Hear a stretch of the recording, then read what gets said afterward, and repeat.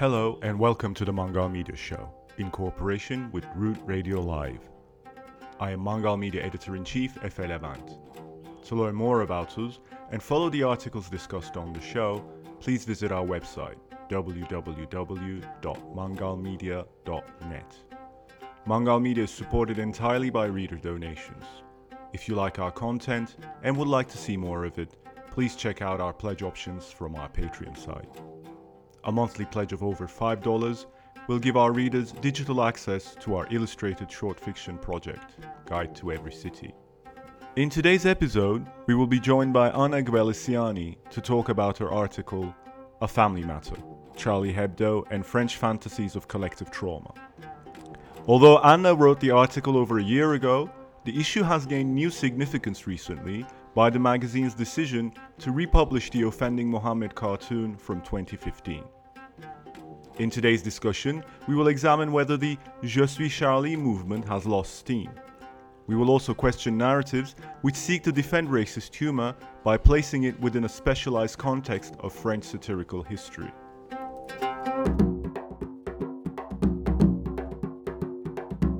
Hello, we are with Anna Gvelesiani to talk about her article, A Family Matter, Charlie Hebdo and French Fantasies of Collective Trauma. Welcome, Anna. Hello, welcome. Thanks for having me. Good to have you. Can you first just tell us a little bit about yourself and how you got interested in this subject? Yes, of course.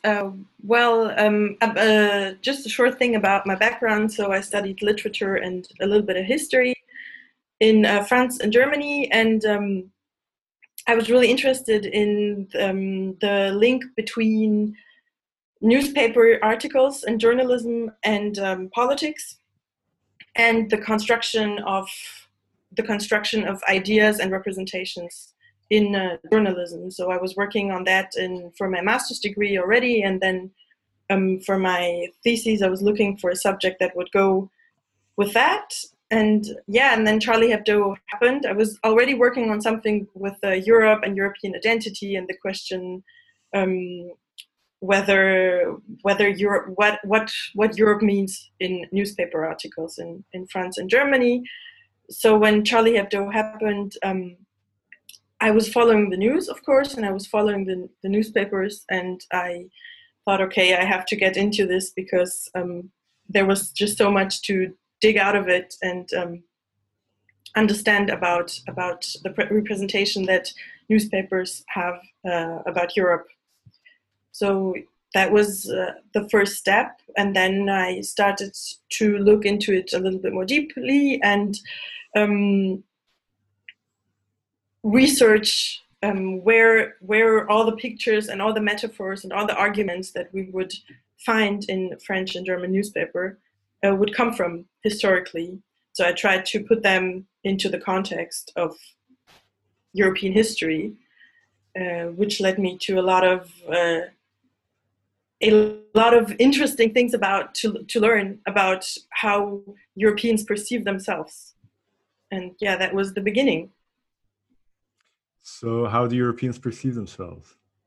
Well, they perceive themselves, I mean, all the important words they use to describe themselves, like free and very keen on human rights and everything. So that was the big picture that every newspaper was writing about. Mm-hmm. I mean, I was looking at 10 newspapers, like 5 from France and 5 from Germany, over the period of 2 years. So from January 2015 to January 2017, so when the attacks happened, to the second anniversary of the attacks. And I analyzed, I think, a bunch of articles, around 700 articles, I think, and got a quite clear image of the European identity they're trying to talk about, and which was really disturbing at the end, because because one could see that how they would still like go back to the 18th century to define themselves. and they were images of identity and alterity and othering and of people who were not supposed to be part of Europe and who were not supposed to be part of the European identity. And I think this was really problematic, so I got a little bit more into that.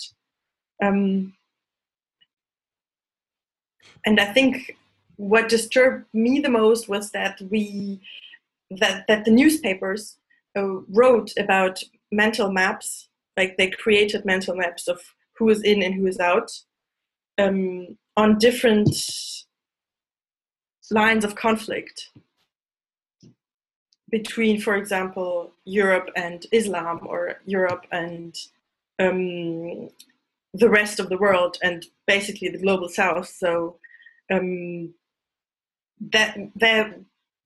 all those pictures were not really, they were just coming back over and over, and they were not really criticized, even if we do, on the larger scale, do have a lot of critics against those pictures. So as basically the articles were continuing to other Muslim people and continuing to other people from the global South without really going into a critique of this. And on the other hand, really like mystifying Europe and mystifying Charlie Hebdo and what they were supposed to mean as a newspaper, and what the pictures that they were printing were supposed to mean for this European identity. Yeah. So, I mean, like a listener who's listening to this right now might think, so Europeans are identifying themselves as pro-human rights. What's wrong with that? I mean, is it inherently wrong that Europeans are identifying themselves with human rights, or is there another problem that's embedded in this? Well, the problem in the whole of this was that was, of course, I mean, it has nothing to do with reality. We all know that. Plus, I was looking for the two central words that I was looking at in my research were freedom of speech or freedom of the press and censorship. So they were attributing freedom of the press to themselves. And they said, okay, we are Europeans, we do have freedom of speech and freedom of the press. And those others who attacked us are not part of that. And they don't have it and they hate it. And then they were, of course, trying to define who that other was. And I mean, human rights was just the basis of that.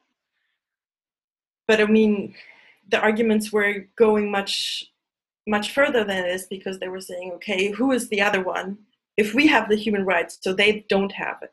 They don't have it, and they are the wildlings, let's say. So I mean, we can really see that the context of that comes from like historically comes from a picture that is very binary. Like we have this binary metaphor and the binary worldview that they were still reproducing over and over again, which dehumanizes, of course, everyone who is not part of this republic or this European idea.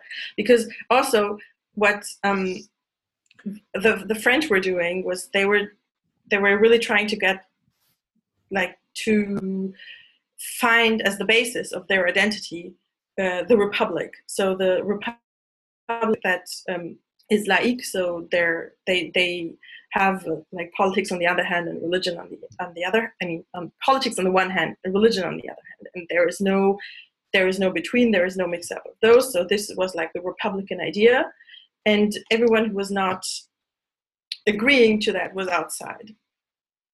And for them, human rights didn't apply. Or they were too stupid to understand that human rights would apply to them if they were not so stupid.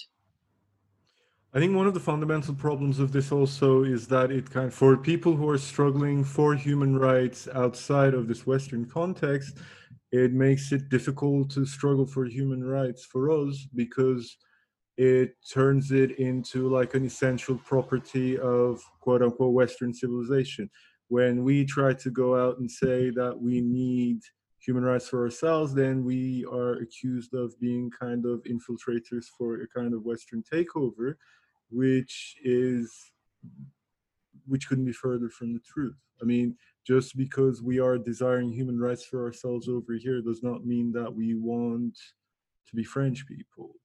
I think beyond the kind of racism that it puts on everybody else for being incapable of grasping with the idea of human rights and freedom of expression, it actually hinders existing struggles for human rights that are happening in the parts of the world where it allegedly does not exist. Yeah, they were perpetrating the idea that human rights is genuinely Western, and the rest of the world doesn't necessarily agree to them because they are not as developed. Of course, I mean, they were saying, okay, those are uncivilized people, but then on the other hand, they had this problem because, I mean, if we're talking about those uncivilized people, I mean, the perpetrators of the attacks were French people. Clearly, there's, I mean, who are we talking about? If we speak about like the three gunmen who did the attacks, I mean, the two gunmen who did the attacks on Charlie Hebdo, and then the one who did the attack on the Jewish supermarket, the 2 days afterwards. I mean, they were all French born. I mean, they grew up in Paris. We can't really exclude them based on nationality, right? So Yeah. when we exclude them, what are we looking at? People were trying to, I mean, the newspapers, most of the newspapers were trying to really find a reason how to exclude them. And it was like the first step was to exclude them based on the idea that they would use violence to reach their goals. So violence was one like limit of being part of the Republic. But then it wasn't enough, of course. I mean, it was very, very fast, like one day after the attacks. It was really quickly and used as an instrument to dehumanize every Muslim living in France. And then they were pointing fingers at them and saying, okay, you have also to say that you don't support violence. And people were also, they interviewed like imams and people on the streets and asking, okay, do you condemn violence or not? And people like, excuse me, you know, they couldn't really.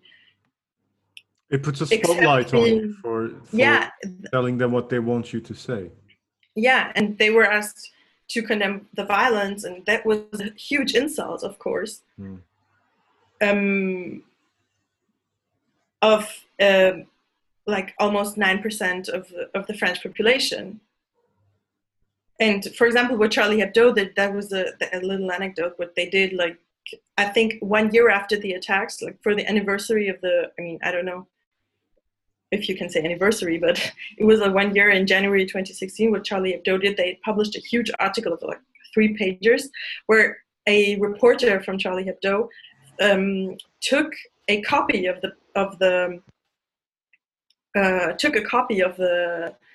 newspaper, of the magazine, and went into, say, a little bit more dynamic parts of town. I mean, and dynamic in that case meant, of course, where there are a lot of multicultural, right?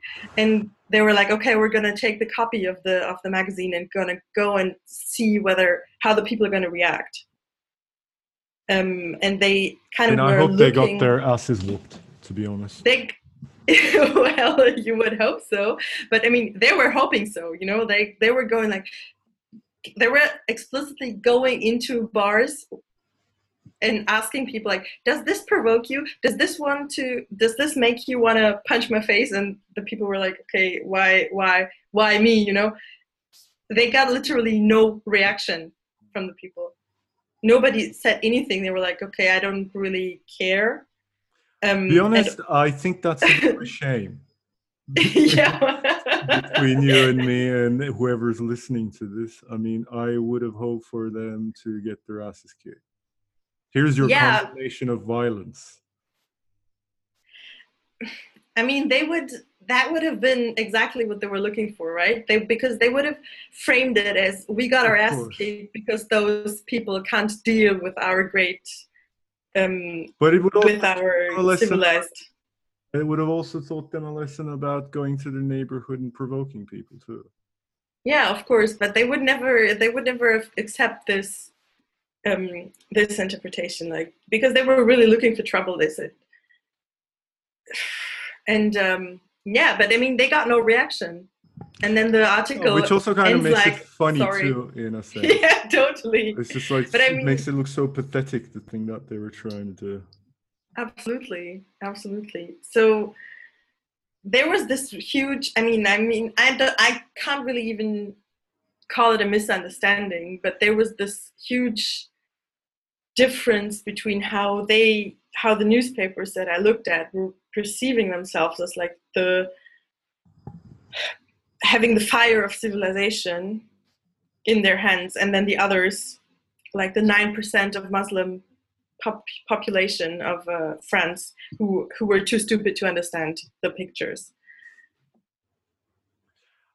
I now that you mentioned that they have written an article on the first anniversary of the Charlie Hebdo attacks, the whole thing has we've kind of skipped that part because I mean, like your Okay. article was like a while ago. It was like March 17th, Yeah, 2019. The reason yeah. we're talking about it now is because like it's become kind of relevant again. Like Macron didn't want to say anything about it. Like they've republished the pictures. I mean, what's going on right now? Why is this a hot topic again? So what's going on right now? I mean, the whole, yeah, okay. Let's go back a little bit. So when 2005, 2006, this Danish newspaper published some pictures, um, and then they had like it was they had a huge fight because they were somebody was killed and then they were attacked and it wasn't really very popular. And then Oh, Charlie that's the Hebdo, first picture, like the Mohammed with the bomb in his head. Yeah. yeah, that one, and there were other ones too. There were Oh, I think 12 pictures in total. whoa. Yeah, 12 pictures on like in one magazine, and they published it, and then they had huge troubles with it, and there were a lot of protests against those, and a lot of like people were threatened, and then to show solidarity with that Danish newspaper, Charlie Hebdo published those 12 pictures, and but I mean people never talked about those pictures again. Um, and then what happened in 2015 was that I mean 2015 we were talking about other pictures.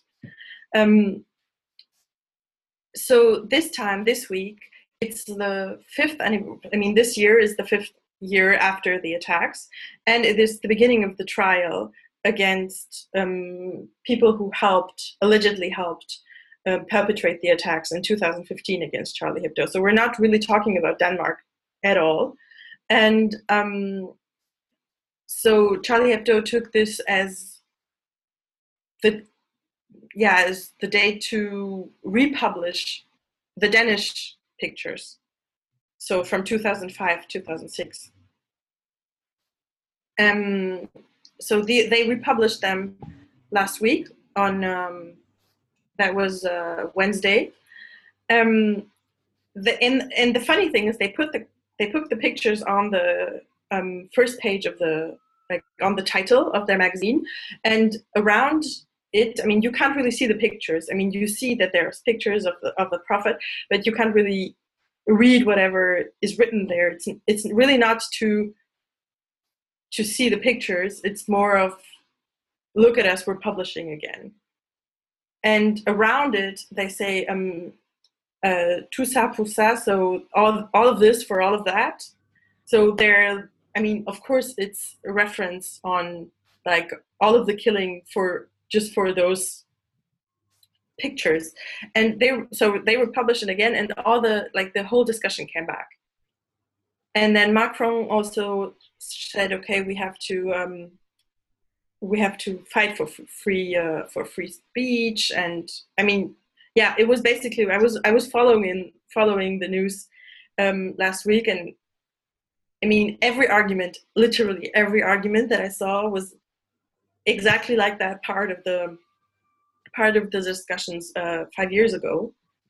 So we're kind of still having this two camps, this two extremes of people who say, okay, je suis Charlie, we're gonna show solidarity with a magazine, or we're like French Republic, etc., freedom, etc.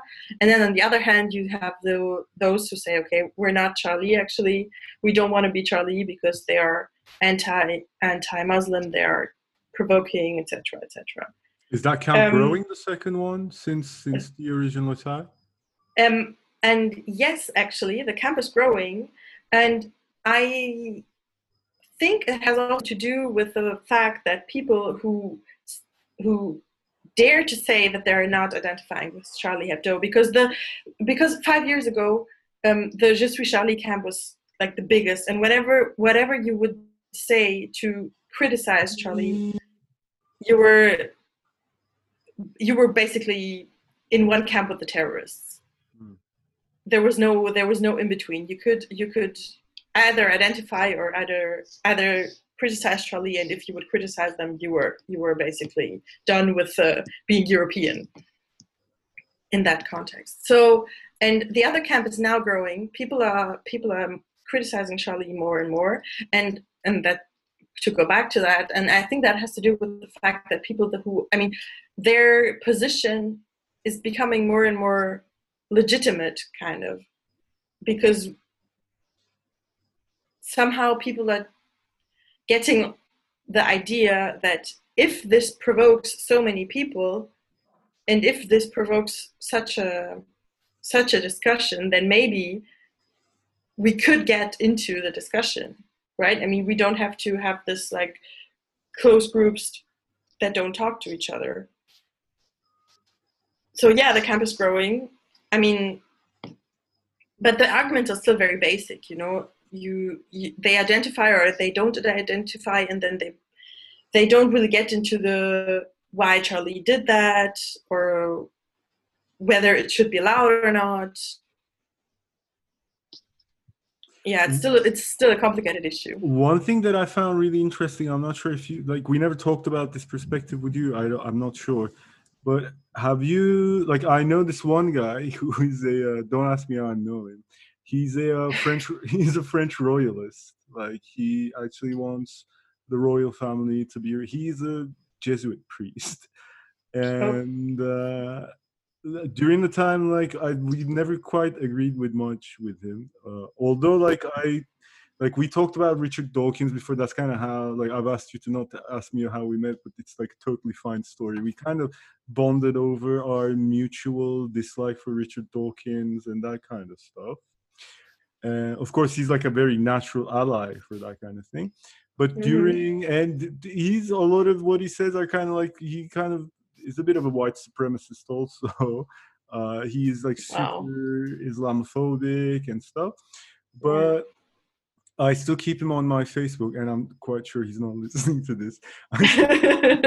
I still keep him on my Facebook because when I saw him commenting on the Charlie Hebdo case, like, we were 100% like on the exact same page, which I found to be absolutely stunning. Like, the extreme right wing in France, like, hates Charlie Hebdo more than I do, for their anti-clericalism, for their kind of easy pot shots at religion and stuff like that. Was that when you were talking earlier about like French subjecthood and who is included and who is excluded, and like how it was based on kind of like violence, which is kind of always implied that it was like an Arab identity. I'm not saying that all these extreme right-wing people are kind of like victims of the same thing, but they're kind of like in the same, or like, to what extent are they in the same camp? Because Charlie Hebdo and that kind of Republican secularist pride is also very exclusive of royalists and clericalists, which in France are not an insignificant group of people to a lot of, like, to what would surprise a lot of listeners, I think. They are quite Yeah. significant. Yes, they are. And I was also very surprised to find extreme right-wing extreme positions in the newspapers. I mean, the most conservative newspaper,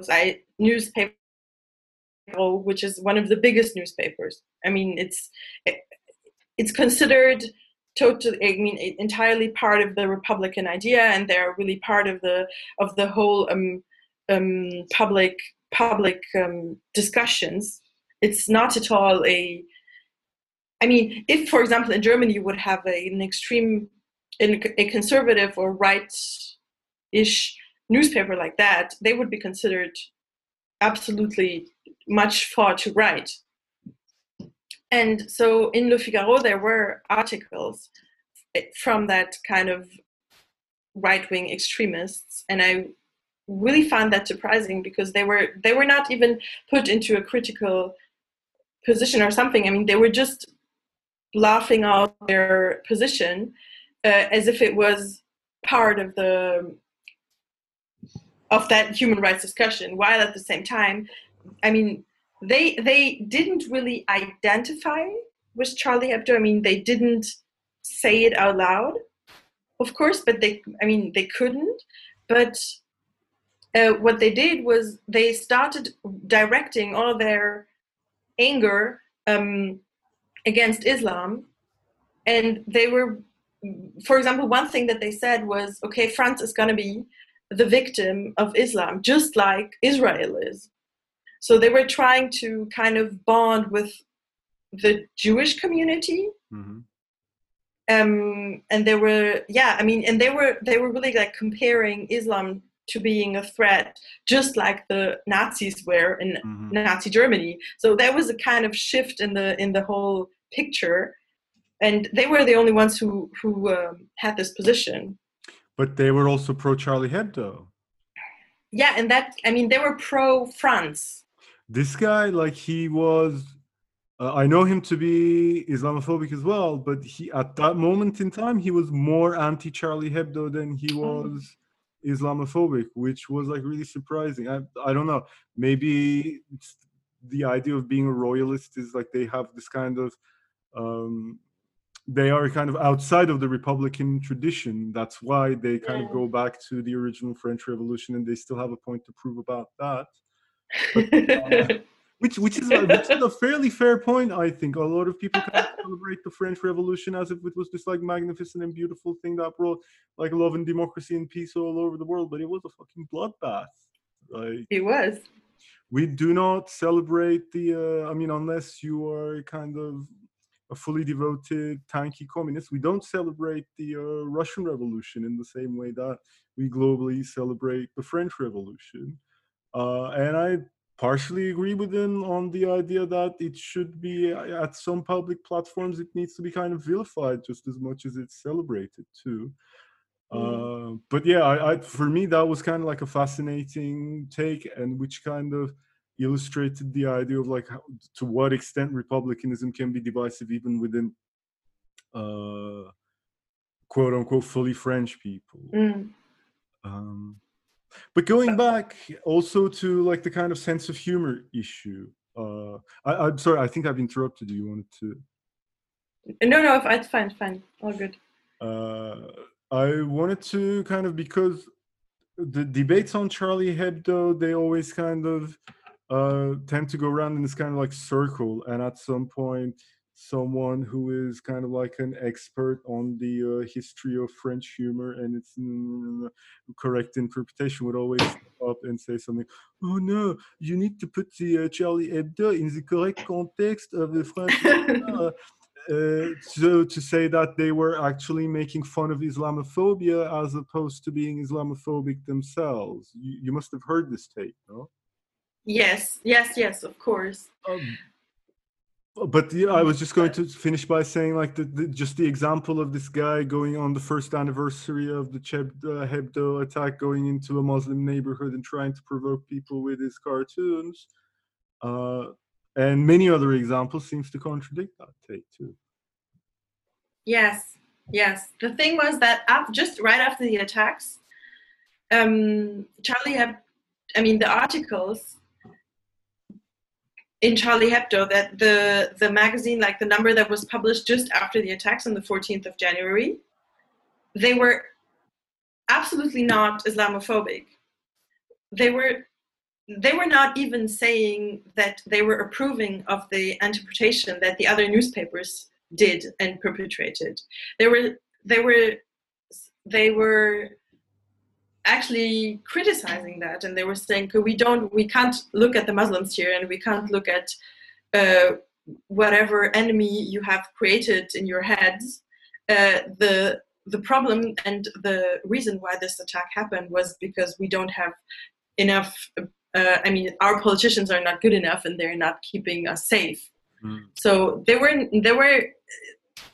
the whole first year, they were working against their own mythification and their own and this binary worldview.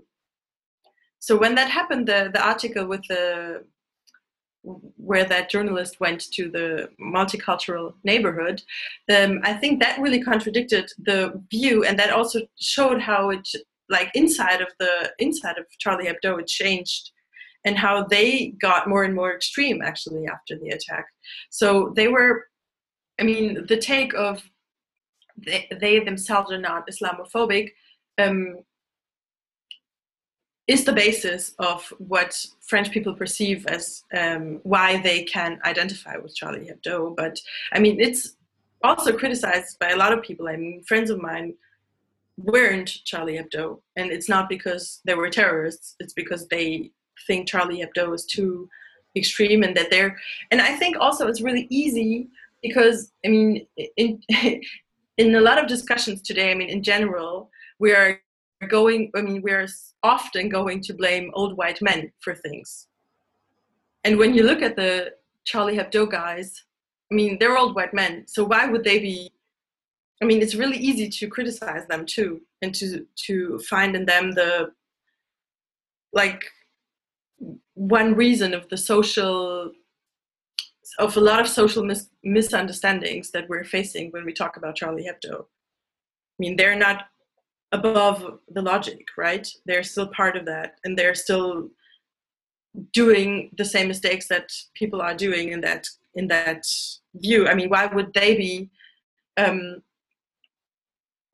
Why would they have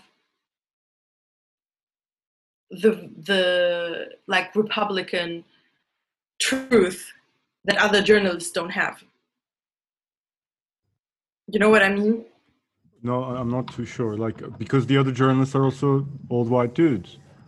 Yeah, no, I mean, yeah, I mean, because when, for example, when the journalist from Le Figaro tries to like mystify Charlie Hebdo and say, okay, we in France, we have Charlie Hebdo, and they're like the one Republican truth, and the other ones who don't align with Charlie Hebdo, they're all terrorists. I mean, it's easy to find that logic also inside of Charlie Hebdo. So they kind of became the victim of their own logic in that sense.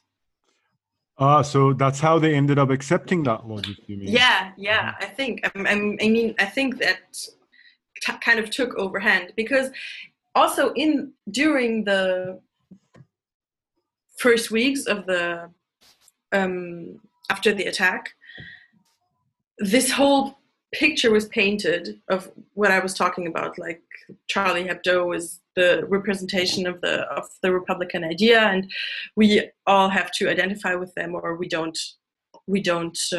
not part of Europe. So that whole picture was painted, but that was also criticized. And then in the first weeks, let's say up until February or March, people were really saying, okay, actually the term Je suis Charlie is very exclusive and is excluding a lot of people that are part of our population, that are part of our society, and we can't really exclude them because it's not black and white, right? So there was a critique of that, but that was totally forgotten. I mean, the next time something happened, for example, there was another attack on February 14th, 2015 in Copenhagen in Denmark. So the same discussions came back, and then it was like the same thing. There was, okay, the Muslims, they're threatening Europe, etc., etc. So everything that the discussions had, let's say, developed, or where this discussions had evaluated to, was all lost. And we started with the same discussions again. So this whole spiral of the arguments coming back and not evolving is part of the problem. And then I think eventually, after the 1-year anniversary, Charlie Hebdo fell into the same trap. I think for me, it is, I mean, I haven't really followed the exact development of Charlie Hebdo's line on this, but I had seen they had some kind of Islamophobic pictures even before the latest ones. They had Islamophobic pictures of a bunch of pregnant Muslim women who were coming to France, and they are claiming benefits, so they make lots of babies. That was like a much older one, I think. And okay, like I get that, when I first see that picture, like I see a bunch of Muslim women who are depicted as being really ugly and etc., etc., in a very kind of like traditionally racist sense.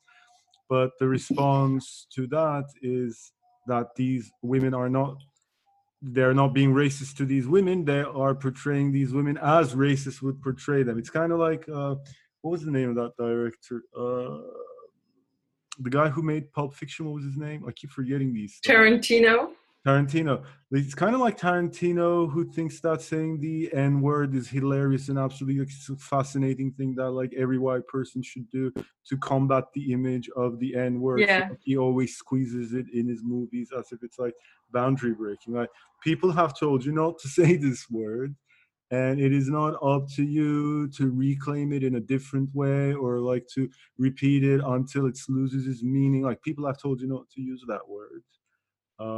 Because they do not have the emotional kind of connection with you to try to figure out in what way you're using it. They kind of don't want to have to give a shit about your intentions about using this word. They have other things to think about, so just don't use that word. I find Charlie Hebdo's humor to be very much in that angle. Like, I'm going to use these racist images, but I'm going to use them quote unquote ironically until they become senseless. But still, you're propagating the image of Muslims on mass media as being benefit scroungers, as being Islamic fundamentalists, etc., etc. And if somebody is going to combat Islamophobia in society, it's not going to be a bunch of white people who are like drawing stupid comics. It's going to be Muslims themselves. So do it under their direction as opposed to, taking the matter into your own hand. I think the racism in Charlie Hebdo, even though like the finer points on it might have evolved after the attacks, like a year after the attack, after like their reactions to their mythification by the right-wing press has kind of like subsided. But I also think that a lot of that implied racism was kind of deep down buried in their ideology from the moment they considered themselves to be the true leaders of a movement against racism and Islamophobia in France and in the world, because it's not up to you, it's up to Muslims themselves to reach that struggle. But it's also their logic regarding most of the subject. I mean, they also had this one thing where they published a picture on their on the cover of a minister. And her name is Christiane Taubira, and she was and she's a black woman, and she was depicted as a monkey. Whoa. So yes, and that was really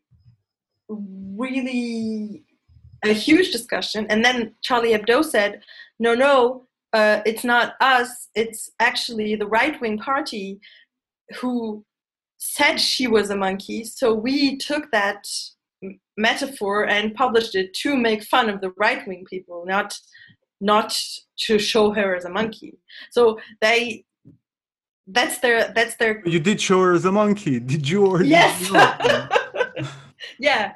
So I mean that's their take on that.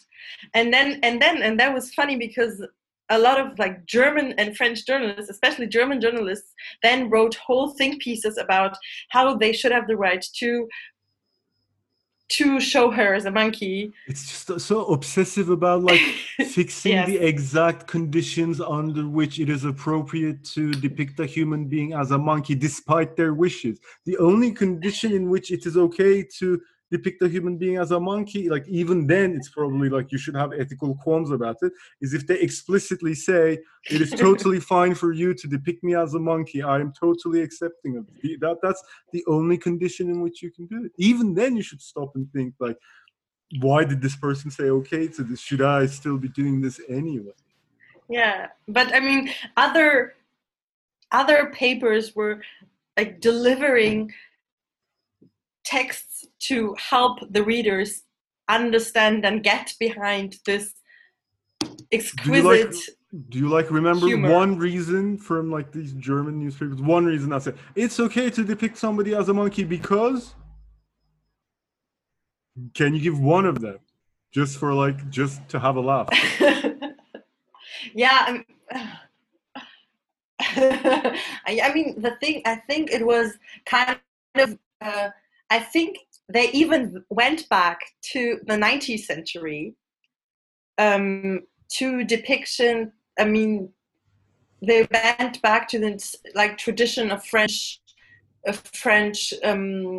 pictures of politicians and of like kings were depicted as, I don't know, fruit or something. Okay. And they said, okay, Charlie Hebdo, they are part of this tradition and that's what they do, and that's how you should French be proud works. That they depict you as a monkey because they were depicting kings as fruit 500 years ago.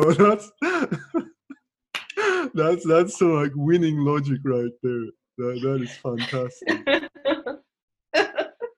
Basically, in French history of humor, if you're depicted as a monkey, that means you're a king, because there was a king once who was depicted as an apple. And you know what? Yeah. Monkeys eat apples, so it's totally fine. You can eat a king. It was I mean, really. I yeah. think So and then yeah. Go on. And then what they were also saying was like, okay, plus, I mean, people don't understand this, so we have to explain it. Plus, we have also this problem of globalization. So those pictures get out to audiences where they're not supposed to be. So, quote unquote, stupid people all over the world see it and they get angry. So we kind of have to put this into context. So there's also this like Eurocentrism saying only we, because we have this magnificent history, do understand this. Yes. Speaking of that ties in with the idea of like one of the core aspects of your article was kind of talking about how the entire handling of the Charlie Hebdo affair was kind of constructing the idea of Europe or like France as a family, and they were kind of creating these comic artists as surrogate father figures. Absolutely, yeah. I mean, they were, because those guys, they all have their nicknames, and they're this kind of group of older guys who were around since the 60s or 70s. Like, even when they were young, you can like type in their names into the like French National Library, and then you find the videos of them working in their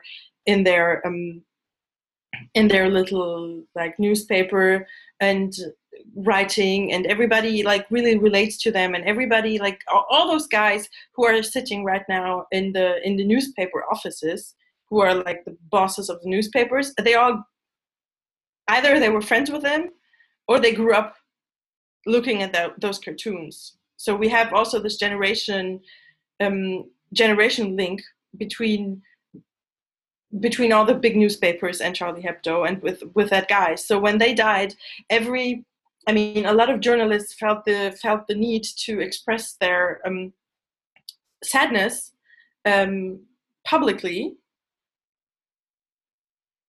while of course, while it being a personal sadness, like when their friends or whoever died. Of course, they wrote those articles and they were saying, okay, he was like my father, or I knew him very well, or I always called him Uncle Bernard, or something like that. But the problem was that those texts, of course, appeared in huge newspapers, and then millions of French people read them. So this image of them being their family members was tied to the idea of, okay, when you identify with Charlie Hebdo, when you show solidarity with Charlie Hebdo, it is as if you were expressing the loss. The sadness about the loss of your uncle or your father, or that kind of figure that you look up to and that you grew up with. And of course, there were also other people who died in the attacks, right? They were not mentioned in that context. You mean people who don't have nicknames who are working? Yeah.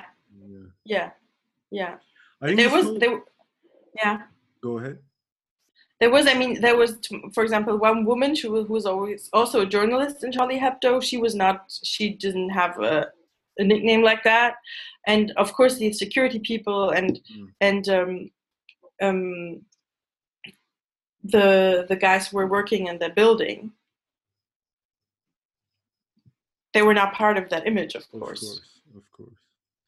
And one of the things that, because people often talk about the different integration models that different European countries have in relationship to immigrants.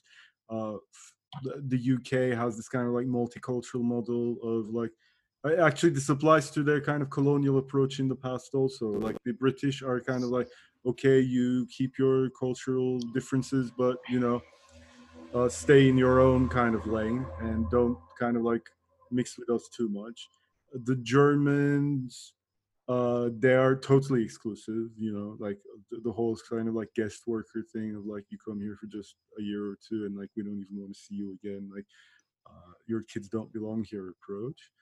And the French have like a very different approach to these two, in the sense that they are super integrationist. Even in their colonial approach, it's often talked about like they would have these like history books that said nos ancêtres les Gaulois, the Gauls are ancestors, which is kind of like an old tribal society, way back from the Roman Empire. So they would go around the world teaching in the places that they've colonized, that their ancestors were Gauls. Actually, I went to a French school in Turkey when I was little, and I clearly remember our history book saying very clearly not only that, but that like our ancestors, whoever we are, had like blue eyes and blonde hair, which we all thought was kind of like an interesting thing.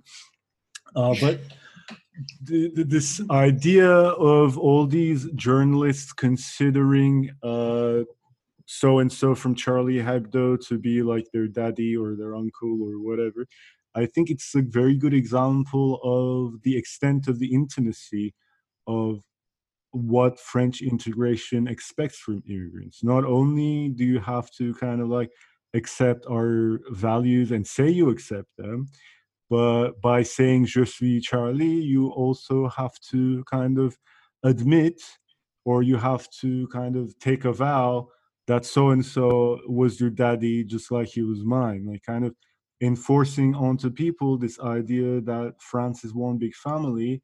And not only you have to agree with the principles, but you also have to agree with the kind of genealogical lineage of, cultural heritage, which goes back to saying like you have to know what our 16th century humor was, and you have to know the fact that we used to depict kings as fruit, and you have to be a part of our family. That was one of the crucial aspects in your article that you illustrate so well, and that's why we called it a family matter. It's kind of like sitting at the dinner from hell with awful relatives who expect you to kind of conform to very intimate standards of what to be. Very intimate, yes. And plus, I mean, one could argue that this whole republic representation takes, because they are so fond of the laïcité, that it takes the role of a religion and becomes a very personal matter, like not only in your appearance publicly, or when you mix your personal and your public life, you have to really be 100% part of those Republican values, but you also have to integrate them into your habitus. Let's say it's like an umbrella, and you can't move in or out. And that's what's very specific about the French discussions also, because I mean, in France they have also La Croix, the explicitly Catholic newspaper. And the Catholic newspaper, because you wouldn't really find articles in the other newspapers saying, for example, a journalist saying, I as a Catholic, or I as a religious person say this and that, and I argue this and that. You wouldn't find that. I mean, you would find that in Germany, because religion and public space is much more intertwined, but you would find that position, for example, in La Croix. And this is only possible because La Croix also sees, I mean, even if they say, okay, we're explicitly Catholic, and I mean, the Catholic Church has had huge discussions with Charlie Hebdo. Even they identified with Charlie Hebdo the moment the attack happened. And so the moment you see yourself under this Republican umbrella, you don't have a choice. You're part of the family. Mm. So when you say Je suis Charlie, it becomes it becomes a part of you inside and out. And this is also what's expected from you. Yeah, it's like a declaration of your allegiance. Absolutely. It's and 5 years ago it was much more intense than today, because I mean, I also have the feeling that, for example, today with my friends here in Paris, I can speak much more openly about criticizing Charlie Hebdo, where they were very much in the minority 5 years ago. Mm-hmm. Because that was an extremist position, and it's become a less extremist position right now. But you're saying there's still a way to go in terms of analyzing what Je suis Charlie means. Yes, I mean, there is a way to go for it to become, I think, the critique of Je suis Charlie to become the position of the majority. Mm-hmm. Because people identify, because it's a really easy position to hold when you don't, when you haven't really thought about it. Because again, we have the question of violence and the use of violence in political or in personal contexts. And I mean, people are really, I mean, most people are against it, right? So when they see those two camps, they say, yeah, of course, Je suis Charlie, without really thinking about what that entails. Mm. And every discussion that the newspapers had in January and February 2015 about why it's actually not a good idea to identify with Charlie Hebdo, because it conveys this binary worldview, we're kind of lost. Mm. So yeah, there's a way to go still. We're kind of approaching the end, but there's something that I found quite interesting that I wanted to quickly ask also. It just occurred to me this. The idea of violence as a political tool, since Charlie Hebdo. I mean, obviously the yellow vests happened after that. Of course, it's not the same kind of violence. I mean, it wouldn't be fair to kind of like say that it's the same kind of violence. But has that had any effect on kind of reevaluating of violence in politics in kind of French society? I think um, the support for the Yellow Vest protests and for their violence also was pretty big in French society in the beginning, at least, and then somehow it faded out. But I mean, it's the same discussion every time, and this has nothing to do with Charlie Hebdo. But I mean, it's the same discussion that people had here when the George Floyd protests happened in the United States. So I think that applied to the Yellow Vest protests too. And plus, I mean, in this discussions, they would never link this kind of violence, like destroying a Starbucks. They would never link that to Charlie Hebdo, because with Charlie Hebdo, they really have this really strong Republican point. Plus, I mean, Charlie Hebdo was really one of the main discussions where it was so easy for the newspapers to vilify Islam, and most of them hopped on that train. And what I found really interesting, actually, in that, because I also looked at publications by the so-called Islamic State, because they also reacted, of course, to the attacks, and they had their own magazine that they published in February, and the depiction of the attacks in that, from their perspective, was kind of the back side of the same medal, because they were using the same terms.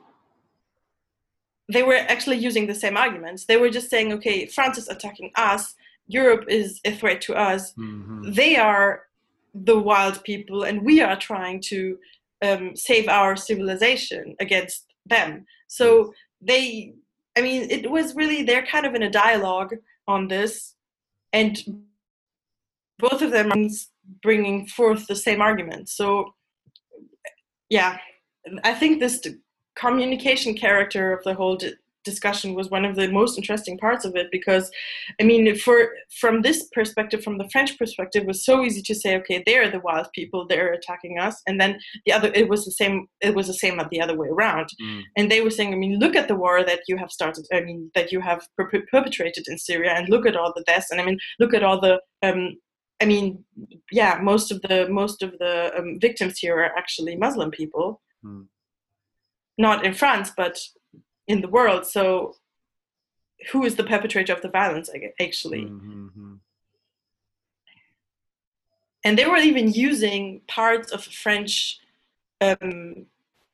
newspapers in their communication, and they were changing, like they after the attacks in November 2015, for example, they published a video where they like cut up a speech by Nicolas Sarkozy, the former president, where they made him say that he was very impressed by the attacks. Why? I don't know. They made him. I mean, they used this video. They cut it up. They put it back together, and then in that video he says, those attacks in November 2015, those guys, I'm really impressed by them. While in the original he says, I'm really impressed by the French people who came together and blah blah blah, and who showed solidarity, etc. So I mean, yeah, I mean, both sides, let's say, are using I think what you said about Daesh kind of ties into the very first point that I've made earlier about like how this discourse of acting as though human rights and freedom of speech is the own property of Western countries, and how they almost have like a genetic lenience to be more democratic, kind of hampers any kind of movement for human rights that we have over here, because just like you've illustrated with the case of ISIS, they would say, oh, look at all the other people talking about human rights. They're trying to destroy our society. Are you trying to bring human rights just like these people who are trying to destroy our society? It opens the door for this kind of rhetorical flood, which is always ready there. I mean, this happens all the time in Turkey, of course.